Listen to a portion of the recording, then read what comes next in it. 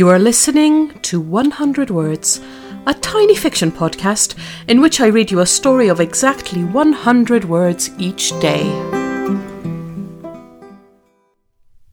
Episode 123. Galaxy. They were drawn together by their love of space while they were both studying astronomy at university. They would drive into the countryside and set up their telescopes or lie on the ground gazing at the sky, wondering at how infinite the galaxy seemed. Sean would say that it had to be in order to have enough room for a love like theirs. Now Max has left him, and Sean no longer wants to look at the stars. It would only emphasize what he feels already, that he is minuscule, insignificant, a mere inconsequential speck in a vast, unfeeling universe.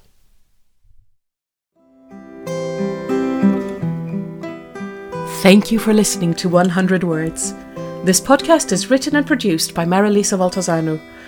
If you enjoyed today's story, why not share it with a friend? Don't forget to tune in tomorrow for another 100 Words. Goodbye.